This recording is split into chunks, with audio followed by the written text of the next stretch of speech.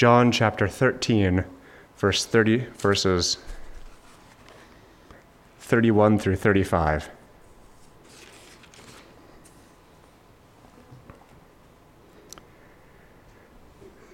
When he had gone out, Jesus said, "Now is the Son of Man glorified, and God is glorified in him. If God is glorified in him, God will also glorify him in himself, and glorify him at once. Little children, yet a little while I am with you. You will seek me, and just as I said to the Jews, so now I also say to you, where I am going you cannot come. A new commandment I give to you, that you love one another. Just as I have loved you, you also are to love one another. By this, all people will know that you are my disciples, if you have love for one another."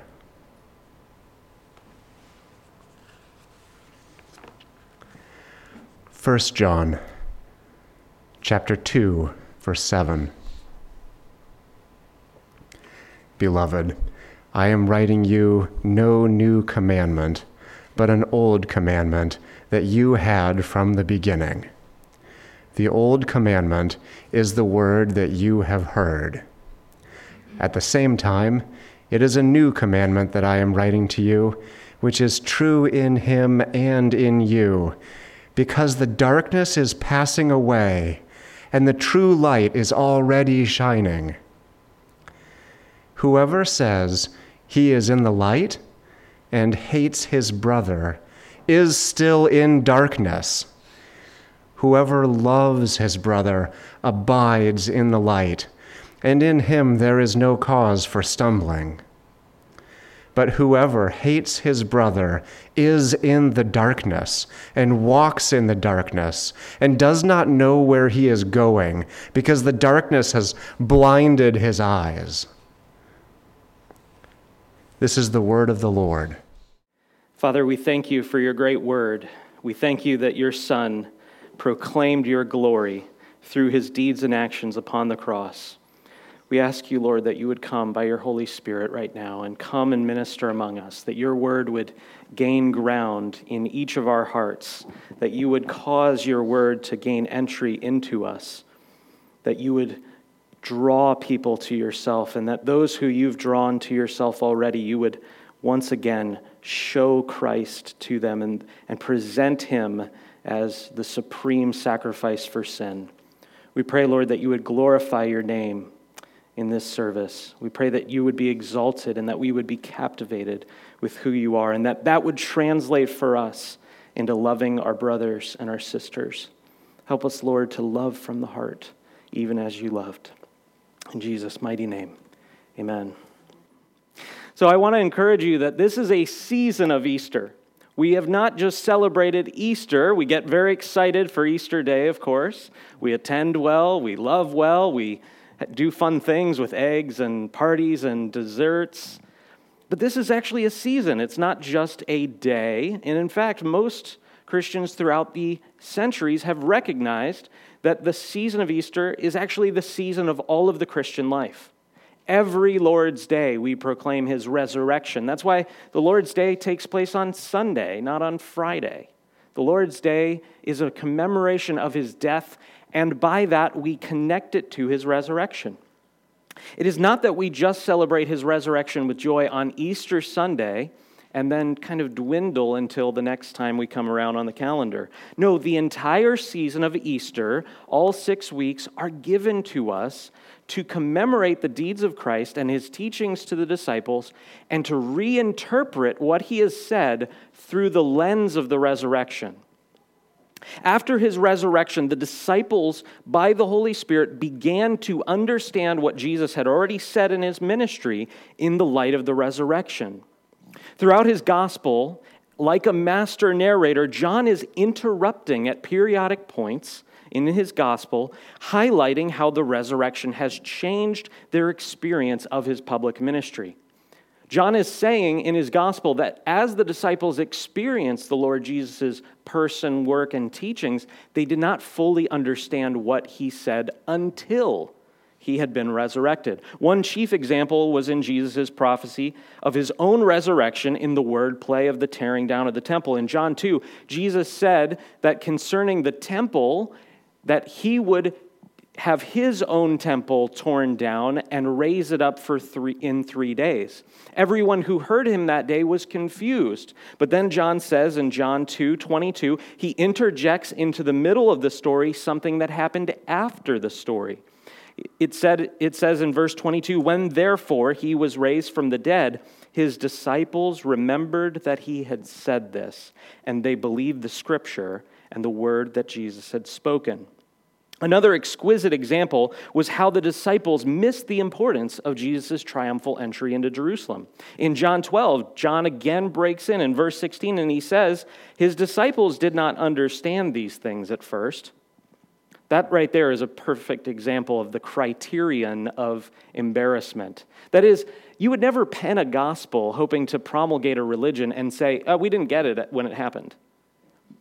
All the disciples, the apostles, the ones who were supposed to speak for the Lord, they didn't understand what the Lord did. He says, his disciples did not understand these things at first, but when Jesus was glorified, then they remembered that these things had been written about him and had been done to him. Just as with the disciples, so it should be with us. The reason the season of Easter is given to us is that we would remember God's words afresh and that we would remember them and listen to them again in the light of what Christ has done. Perhaps the most common command in all of Scripture is to listen to the Lord's words. And the next most common command, perhaps more common than that, is to remember. We often do not need to get more information. We need to remember what the Lord's word has said to us. And we need to remember in such a way as to re-experience it. Andy mentioned during his hour this morning that there was an aspect of prayer that was so fresh when we were first believers, wasn't there? And sometimes we dwindle in our understanding. And so we come to this passage today with the exact same problem. We must remember God's words afresh. We become familiar with God's word. And because we are familiar with God's word, the impact of God's word is stifled. It's stifled because we think we've already heard it. We think we're already walking in that truth. And yet, God's word calls us to examine at a deeper level, day by day, who we are in the light of Christ. We must remember God's words. And in the very same way, after prophesying his own death and resurrection, Jesus calls his disciples to hear the old commandment, to love one's neighbor, as a new commandment. That's what today's message is about, is the new commandment of Jesus Christ and how it actually is the old commandment, but we must hear it in a new way. Jesus commands his disciples to love one another in a new way. Not just a new specification. It's not a new commandment in the fulfillment of the commandment, but it's a new commandment in its essence and in the example that he set forth. As human beings, even though we are saints, we need to be constantly reminded of his amazing love for us. We need to be reminded of the significance of what Jesus did on the cross. None of us would say that we forget what the cross means, but the impact of the cross is often forgotten. We don't really fully know what we were forgiven when Christ took on our sin and shame. Brothers and sisters, he has defeated death, but he also has defeated the massive guilt and shame that were due. I was listening to a sermon last night, as I like to do if I have the time to prepare for the Lord's Day. And one of the things that the preacher mentioned in that sermon was that the new creation in Christ is a recognition that as you behold the cross, that you are dying there. It is a spiritual perception that Christ's death on your behalf means that you have died. My life is hidden with Christ in God. I've been crucified with Christ. And not only are you alive, or not only have you died, but now by the resurrection of Christ, you are alive again. He takes on my guilt and shame. He takes on the sentence of my punishment. defeats that sentence, bears the wrath that God has placed upon those who rebel against him, and then defeats my death. He encounters my death, defeats my death, and comes back with everlasting life. We therefore need to constantly be refreshed in our understanding and in our obedience of loving others with the love that we've received from God. All obedience of God's commandments to love one another flow from receiving his love. And unless we are so captivated and motivated by that love, we can never truly love from the heart our neighbors. In ourselves, we don't love others. And therefore, even if we didn't have this problem of sin, God himself is the source of all love in Christian theology. God is love. He is the source of all life. We, his creatures, are not the source of love. Even if we did not have ongoing sin to fight and a war against the flesh to wage, we would still need to receive the God who is love before we could love those around us. Without God transforming us by his Holy Spirit through his word, we can never be the church. Our church has a wonderful teaching that my father put in place as one of the foundations of our church culture. Early on was a system called the 3 Tools of Grace, and it's a way of thinking about the way that God's grace comes to you. It comes to you through his word, by his Spirit, in the church. And those 3 things are harmonious. But we are supposed to be the church even as we are in the church. And my call to you this morning is, unless you receive the love of God as shown in the Scripture and mediated by the Holy Spirit, you can neither be in his church in harmony, nor can you be a part of his church witnessing to the world around us. So to that end, I want to look at this passage in 3 ideas, both John's Gospel and John's Epistle, and then finally some clear applications. First, I want to look at how did Jesus glorify the Father in the cross? And likewise, how did the Father glorify the Son in the cross? And this theology of glory, what does it mean for the Christian life? Then I want to look at how Jesus gives the new commandment, how it's a new commandment, and what he means by calling it a new commandment. I want to look at John's reminder or reiteration of that commandment in his epistle, and then the examination that he gives his readers to see whether they are actually in that new commandment. And then finally, some questions about what it means to love our brothers from the heart. Just before Jesus prophesies his death and resurrection, Judas departs from the room. If you aren't familiar with John 13, it is the scene that begins the upper room discourse narrative in John's Gospel. It is perhaps one of my favorite places in John's Gospel. There are an amazing number of significant things in John 13. Entire sermon series have taken place in John 13. One of my favorites is Sinclair Ferguson on the upper room discourse. If you ever have time to listen to sermon series, I highly recommend it. It is one of the best treatments because Sinclair Ferguson is examining the heart of Christ, even as he is sharing with his disciples while Judas is in the room. But notice at this place, when we come to this place in John 13, Judas has left the room immediately before this. Jesus said just prior to this that one of them would betray him, and each one of the disciples thought it was him. He thought it was himself. They didn't think it was Judas. They didn't recognize that it would be Judas. And yet, Judas breaks company to hand the Lord Jesus over to the Jews. As soon as he departed, John records some of the most chilling words in his entire gospel, especially when seen in the context of the motif, the grand idea in John's gospel that Jesus was the light of the world, and he came into a dark world. Jesus said, "We will do the works of the Father while there is still light, but night is coming in which no one can work." It says right prior to this in John's gospel, after Judas leaves the room, it says, "And it was night." We have just changed from a wonderful scene of Jesus with the disciples sharing a meal, knowing what will take place, and then John signals to us, the readers, there's a change. This is the fulcrum of John's gospel. Everything from this point forward is moving to the cross. Verse 31 says, therefore, when Judas had gone out, Jesus said, now is the Son of Man glorified, and God is glorified in him.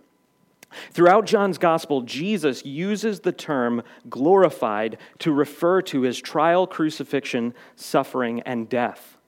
This is what I mean by our overfamiliarity with the text, as I mentioned in my introduction. For those who are familiar with this, it's far too easy for us to simply equate glorified with crucified.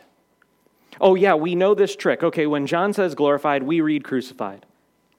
We kind of treat it like this little cipher or a code. Have you ever had a decoder ring? Years ago, that used to be a treat in a cereal box, so I've been told. I never experienced that. But a decoder ring is essentially this little way of translating characters. For example, if you had an off by one code, A would be B and B would be C. And so you'd write a little letter and no one who didn't know the code would be able to read it. We do that with this term in John's gospel. We hear John's gospel, Jesus says, now is the Son of Man glorified, and we think, oh, he's going to the cross. But to do this, to quickly just swap these out, we are missing the entire point of what John is saying, or rather what Jesus is saying, and John's faithfully recording. The cross was the most horrendous thing to have ever happened in the history of the world. I want you to think about this. What sin could there be greater than the crucifixion and murder of the only innocent person who ever lived, much less God in the flesh? Commonly, in evangelistic scenarios, apologists are presented with a question: why do good things happen to bad people? And I'm stealing a quote from somebody, but I don't remember who it is. But the point is, brothers and sisters, that has only ever happened to one time, to one person. And it happened to Jesus. Good things do not happen to bad people, and likewise, bad things happen to bad people. This is the first time something bad has happened to a good person. In the sufferings and crucifixion of Christ, the only sinless man, the incarnate Son of God, was abandoned by his disciples, rejected by his nation, denied by Pilate, who was supposed to uphold God's justice, and was crucified by Roman soldiers. He was scourged. Do you know why we use that word? Because there's no other word like it in modern parlance. It's not a modern word. It's an old word. We don't have a lot of scourgings these days. The Romans took a special whip designed to extract flesh from the Lord Jesus Christ. And they beat him to the point of near death before they crucified him. That is the worst thing that has ever happened. And we have to hear what Jesus means when he says, now is the Son of Man glorified, in that context. Hearing it in that context, we have to ask the question, how can Jesus possibly say, now is the Son of Man glorified? What does it possibly mean for Jesus to be glorified when he's referring to his horrible death? At Judas's departure, Jesus declared that a chain of events was in motion that would end in the most glorious moment in all of history. Jesus is able to say, when Judas departs, now is the Son of Man glorified.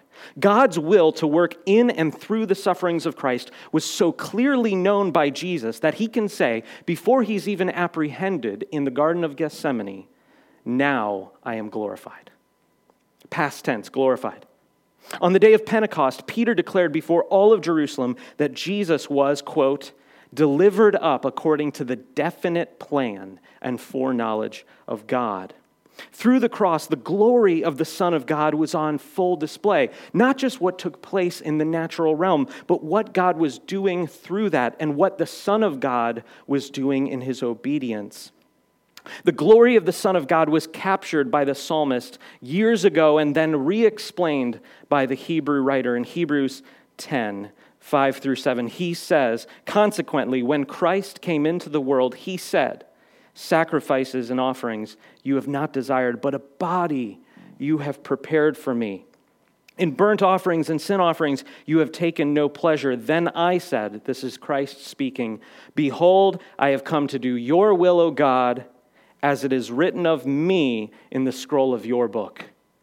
That's the glory of the Son of God as he goes to the cross. The glory of the Son of God as he goes to the cross is not what took place in the natural, visible, external realm, but the secret and hidden, glorious obedience of Jesus, the Son, as he submits himself to the Father's will. The Son's glory was on display in his obedience, which in turn gave glory to the Father. Jesus glorified himself by obeying, and in obeying the Father, he made the Father look glorious. Though Adam had failed to obey God's will, Christ willingly obeyed God's will. There's a debate raging in evangelical theology right now, the nature of the Son's obedience to the Father and the nature of the Son's role to the Father, and whether or not within God there is a hierarchy, and whether that hierarchy implies an eternal subjection of the Son. And brothers and sisters, it is too high of an idea to get into today, but what I want to impress upon you is clearly, as a man, the Son of God submitted his will to the Father on the earth. That unlike Adam, who rejected God's will in the garden, Jesus submits his will to the Father's will, such that he is doing the Father's will from his heart. This is the nature of our Messiah. He is so morally pure that he loves the Father and wants to do the Father's will. Christ did not merely externally obey the letter of the law, so to speak, but he went to the cross, forgiving his captors and displaying the nature of the Father. This is what Jesus said in the Upper Room Discourse: "If you have seen me, you have seen the Father." And likewise, as he's going to the cross, Jesus is glorifying the Father because he's saying to the world through his actions, not only is God worthy of obeying, even though it cost my life, he also, by forgiving his captors and praying for them and receiving the criminal who was crucified with him into paradise, he is displaying for the entire world to see, this is how God forgives sinners. He takes on their guilt himself. That's why Jesus is glorifying the Father. Jesus' desire to fulfill the will of the Father brings glory to the Father because Jesus demonstrates the Father as worthy of obeying. This is what Jesus means when he says, "Now is the Son of Man glorified, and he will glorify the Father." He goes on to say, if God is glorified in the Son, God will also glorify the Son in himself and glorify him at once.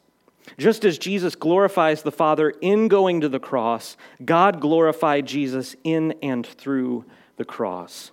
God vindicated the obedience of the Son both in and through the crucifixion. God, by his sovereign action, publicly testified during the crucifixion that Jesus was both the Messiah, the Christ, the Anointed One, sent by God to his people, and the incarnate Son of God. God, through the working out of the public display or drama, if you will, of the crucifixion, portrayed his Son as the King of the Jews, the Christ, the Anointed One. But he also portrayed the Son who was raised up on that cross as the Son of God. He made it known to the people who were there observing that God just died. In John 19 through 20, John records that Pilate also wrote an inscription and put it on the cross. It read, "Jesus of Nazareth, the King of the Jews." Verse 20, many of the Jews read this inscription, for the place where Jesus was crucified was near the city, and it was written in Aramaic and in Latin and in Greek. Do you see what God's doing? He put the Rosetta Stone over the cross. This is my Son. This is the Anointed One, the one who I have set on my holy hill. And Jesus, who throughout his earthly ministry was asked by the Jews, "Tell us plainly, are you the Christ?" as we read last week. Jesus is portrayed as the Messiah in the crucifixion in such a sovereign way that Pilate, who would not defend him, was the very agent that the Father used to publicly say to the nation, that was the Messiah. He was the King of the Jews. He's the anointed one who was supposed to sit on the throne of his father David, and you have rejected him.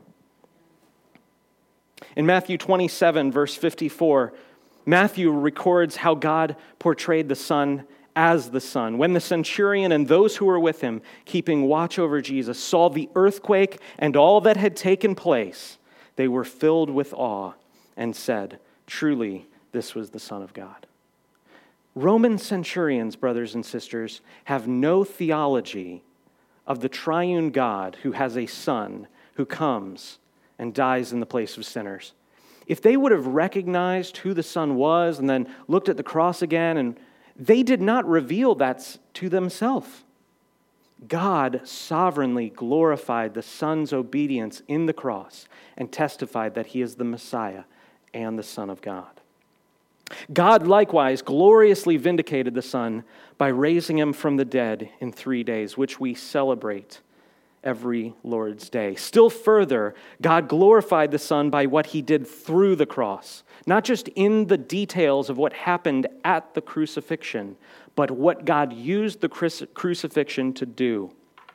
In Colossians 13 through 15, we read, "And you, who were dead in your trespasses and the uncircumcision of your flesh, God made alive together with him, having forgiven us all of our trespasses." How?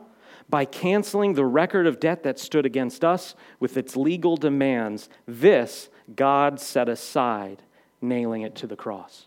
What was nailed to the cross? Christ was nailed to the cross. And Paul says to the Colossian church that God took the legal demands and nailed it to the cross. The guilt that was belonging to the saints, all of those who are a part of God's glorious church, all of that guilt and shame was borne by the one man, Jesus Christ. Verse 15, God disarmed the rulers and authorities and put them to open shame by triumphing over them in Christ. What a glorious thing God has done. Jesus is saying, I'm going to glorify the Father through my obedience. And if I glorify the Father will also glorify the Son. And he did that. He showed him as Messiah. He showed him as the Son. But he also used the crucifixion to cause the Son of God to become the mediator and the true atonement for God's people. Knowing all that is going to take place and that the disciples could not drink this cup, Jesus reminds them that he will soon depart. Brothers and sisters, all that we've just examined, all that the mystery of God which was hidden from ages and has now been presented through Jesus Christ knew all of what would take place, all of the implications of the cross, all of the actions at the cross. Jesus knew what would take place, and therefore he says to his disciples, you won't be able to make it with me here. You won't be able to follow me where I am going. Verse 33, little children, yet a little while I am with you. You will seek me, and just as I said to the Jews, so now I also say to you, where I am going, you cannot come. A new commandment I give to you, that you love one another just as I have loved you. You also are to love one another. I want to read that again. Just as I have loved you, you also are to love one another. By this, all people will know that you are my disciples, if you have love for one another. Is not loving one another a summary of the law of God? When Jesus was asked what the greatest commandment was, he said, to love the Lord your God with all your heart, soul, mind, and strength. And then he continued, and the second is like it, to love your neighbor as yourself. So how can Jesus say that he's giving them a new commandment? Because he said, you need to love each other. If you love your neighbor as yourself, how can this possibly be a new commandment? The reason it's a new commandment is it's a new commandment because it's new at its core, and it's new through its example. The law that was given through Moses was God's perfect requirement of righteousness. There was nothing wrong when Jesus summarized the law of God as loving your neighbor. It perfectly outlined how a man must live before God to be God-pleasing or to be righteous.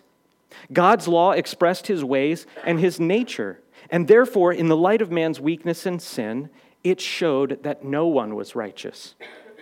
Jesus came as the perfect embodiment of the law, and he fulfilled all of its demands, himself being its author as regards his divinity. As God himself, Jesus wrote the law, and coming as a man, he fulfilled the law, being a perfect representative, the true man who lives out God's ways and God's heart. Therefore, when Jesus calls this a new commandment, he's able to point to his own fulfillment of this law as the new motivation for keeping the law. When the law was given through Moses, there was no example, no incarnate example of someone who could keep that law. It was the perfect requirement of righteousness, and yet all had sinned and fallen short of the glory. Therefore, when those who were of Israel were receiving the law, the only thing that they could take away from the law is, we can't do this. And they promise God, everything that was written, we will do.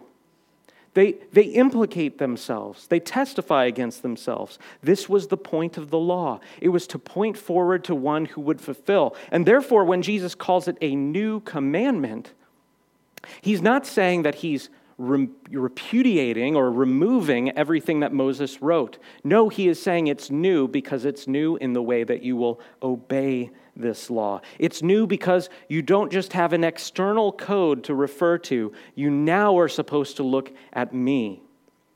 Jesus says that they are to point to or to think about his own fulfillment of loving the disciples as an embodied standard and reference point.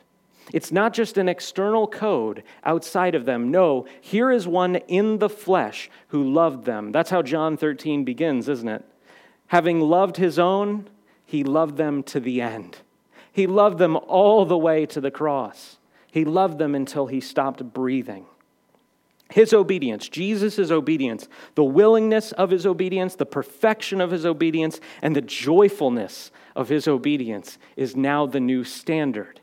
It's no longer just an external code without someone who has fulfilled it on our behalf. Now it's been fulfilled by the Lord Jesus Christ, and in meditating on his example, we are now able to imitate him. It's likewise a new commandment in the manner of our obedience. The law was given through Moses, but it did not have the ability to transform its hearers into those who could obey the law.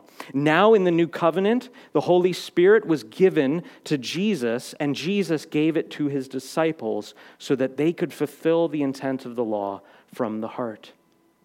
Not only is it new because there's an example, Jesus Christ, his life, his death, his resurrection, as love for the disciples, but it also is new because now there is a motivating power at work in the disciples, which was never there before the Lord Jesus was crucified and glorified. The question is, therefore, how will people know that the disciples love one another? Being transformed by his love, they are to glorify his love in their love of one another. Remember what Jesus did? He says, now is the time for the Son of Man to be glorified, or now the Son of Man is glorified. He's saying that the Son of Man is going to glorify himself through his righteous obedience of the Father. He will glorify the Father, and therefore glorifying the Father will display externally his virtue and his pure heart. Likewise, he tells the disciples, by this all people will know that you are my disciples, by your love for one another. The act of glorification, as Jesus does to the Father and the Father does to the Son, is to make it visible. That's what glorifying essentially means when we think about what does it mean to glorify God. It means to display him, to show him as glorious, as worthy, as beautiful, as perfect. And therefore, the disciples are told by Jesus, if you truly love one another, by this people are going to notice. They're going to see it. Clearly, people will be able to see. They're not going to be given some sort of mystical sense. All people will know that the disciples are truly disciples in the public ways that the love that the disciples have in their hearts will be shown externally. What this teaches us is that our love for one another, if it is real, will always become manifest over time. It is not enough to simply say nice things. We have to spend ourselves like Christ for one another. And John, therefore, in his epistle, reiterates these commands to his hearers. In 1 John chapter 2, verse 7, he says, "Beloved, I am writing you no new commandment." Do you see how John's interacting? He wrote the gospel. He also wrote the epistle, just for the record. He's interacting with Jesus' words in the gospel. He's bringing them to bear on his hearers. If you wish to think about it this way, you could think about John as writing a sermon to this church that he's written this epistle to. "Beloved, I am writing you no new commandment, but an old commandment that you had from the beginning. The old commandment is the word that you have heard. At the same time, it is a new commandment that I am writing to you, which is true in him and in you, because the darkness is passing away and the true light is already shining." How can John say that the old commandment is the word that you've heard? Well, the word that his hearers heard was the gospel. The gospel is not just the free offer of grace. There's a wonderful little, sometimes entire ideas are capsulated in phrases.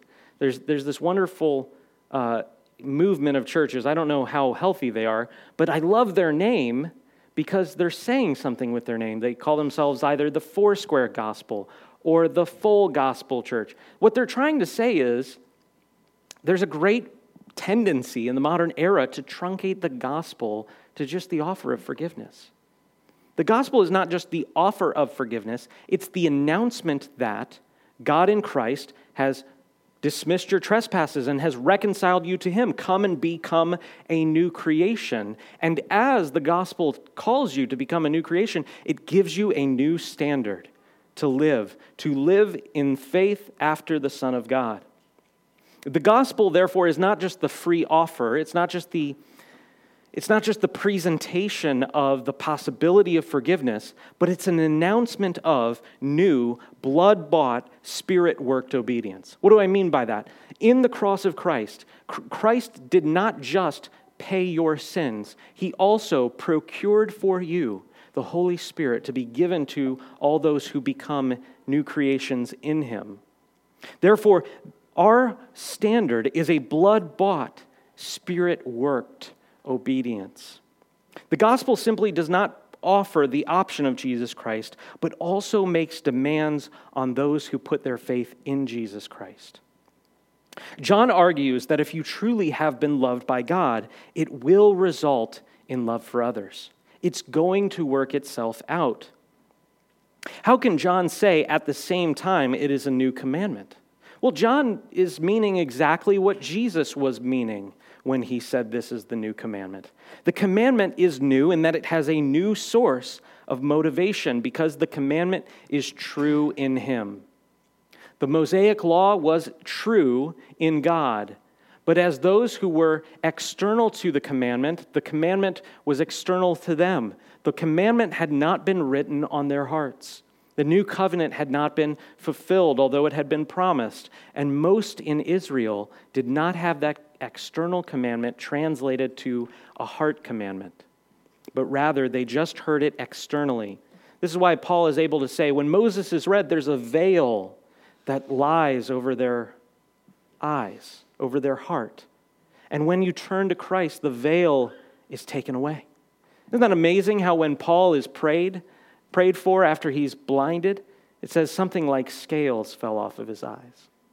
That's what takes place in the preaching of the gospel. Somehow, the Holy Spirit shows Christ to those who only have the external law of God, and they're able to behold him. And therefore, because they behold him, they are transformed to become like him, and they become like him by loving as he loved. It's a new commandment, according to John, because it's the way of the new heavens and the new earth. The darkness of the old world is fading away, and the light of God's new creation is beginning to shine through God's people's lives and God's people's deeds. The new heavens and the new earth are being brought to bear, even in an embryonic way, by God's people, because the darkness is fading and the light is shining brighter and brighter. Against those who presume to claim Christ but are actually false brothers, John warns them that those who hate their brothers are not in Christ at all. Verse 9, whoever says he is in the light and hates his brother is still in darkness. Whoever loves his brother abides in the light, and in him there is no cause for stumbling. But whoever hates his brother is in the darkness and walks in the darkness and does not know where he is going, because the darkness has blinded his eyes. I want you to think about that.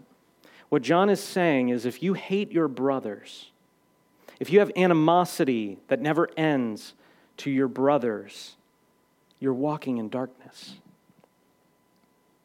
The gospel is the free news that God in Christ has forgiven you. And right on the heels of that announcement that God in Christ has forgiven you, you are now called by God to be so transformed by his love, to be made anew, that his love, which has forgiven you of a million horrible, evil, and wicked thoughts and attitudes, you are able to use that love to love others. You are able to obey God's command to forgive other people as he has forgiven you. I love the Lord's Prayer when it says, teach us, when the Lord's Prayer teaches us to forgive us. We make a petition to God to forgive us as we forgive. I don't know what Brother Andy will comment in the next few weeks on, but I believe that means in the same manner, to the same degree, with the same level of joy, with the same immediacy. That as we keep short accounts, we do so because that's how God has done with us. That's what John is saying to his hearers. Christ purchased your obedient, joyful forgiveness of other people on the cross. He did not just pay for your sins. He purchased blood-bought, Spirit-worked obedience. If your reception of his love does not flow out into loving others, John says, you haven't received his love. What a humbling thing John is writing. I never read 1 John and make it out without coming to my knees. It is a humbling letter because what it shows us is it shows us the glory of the Son, and it shows us the glory of the Father, and it shows us the excellence of his forgiveness to us. But it makes radical commands that we confess our sins to God and that we forgive one another from the heart. Brothers and sisters, you must forgive each other. Some questions for application. What should I do if I hate the brothers? The first thing would be to repent. First, repent by considering how much God has forgiven you in Christ. Today, this morning, you have had bad attitudes already.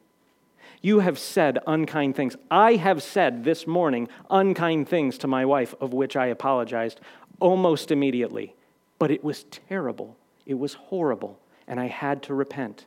You have harbored unforgiveness towards Christians. The reason I know you have is everyone has. The reason John wrote this letter to the churches was because all in the churches need to hear this. First, repent by considering how much God has forgiven you in Christ's crucifixion. Secondly, repent by considering how terrible descending into eternal darkness would actually be. John says that if you do not love the brothers, you are walking in darkness, and darkness has blinded. He goes on and on. He says, darkness has blinded you, and you don't know where you're going. And it would be the grace of the Holy Spirit to wake you up, to cause you to acknowledge the destiny that you're on if you continue harboring this hatred. Let's say you actually do love the brothers, but you know that your love is weak. This is probably where the vast majority, if not all of us, are. How do you grow if you know your love for the brothers is genuine, but it's really weak? What I mean by that is that Jesus says that all people will know that you are my disciples by your love for one another. You say, I'm not harboring unforgiveness. Praise be God. Praise be to God for that. But my love for each other, my love for the church is weak. I don't have any joy in going to church. I don't have any desire to serve in the church. I don't have any desire to encourage or pray for or do a favor for someone else in the church. Repent by considering the love with which Christ loves us. In Matthew 12:20, it says, concerning the Son, a bruised reed he will not break, and a smoldering flax or a smoldering wick he will not quench. Do you know what this means? This means for Christians, where the flame has gone out, so to speak, and the wick is there, and there's a little burning cherry ember, and it's about to go out, Jesus doesn't lick his fingers and tss on that wick. What amazing love our God has for us, because you are like that, and I am like that from time to time. Consider how Jesus fans that flame into love. He fans that little ember. He causes it to be supplied with oil, and he causes love for God to be renewed in us. Therefore, determine to find visible expressions of that love. You can do this with words, you can do this with deeds, and you can do this with actions. Sometimes it just looks like saying thank you to someone for doing something. Sometimes it means saying thank you and then doing a favor in like kind, not because you feel a guilt of having received a favor, but just because you want to lavish someone else with love. Find visible expressions of love and do them. Remember how Jesus Christ walked and imitate him. One of my favorite ideas in all of the Gospels, I've read them multiple times. It's a good thing to do that. And as you do it the next time through the Gospels, look at who Jesus turns away. He turns away the proud, and he turns away those who don't want him, but he never rejects someone who wants him. It's an amazing thing. In the cities where Jesus heals all night at the beginning of Mark's gospel, it says that he healed the entire town all night. Do you think some other people from other towns came and Jesus checked their badge and said, you can't be healed. We're working in Capernaum today. Jesus gave of himself. Now, to be sure, he is the incarnate Son of God. However, he walked as a man by the power of the Holy Spirit. And he gave of himself freely. Be liberal with your time. Be liberal with your money for the saints.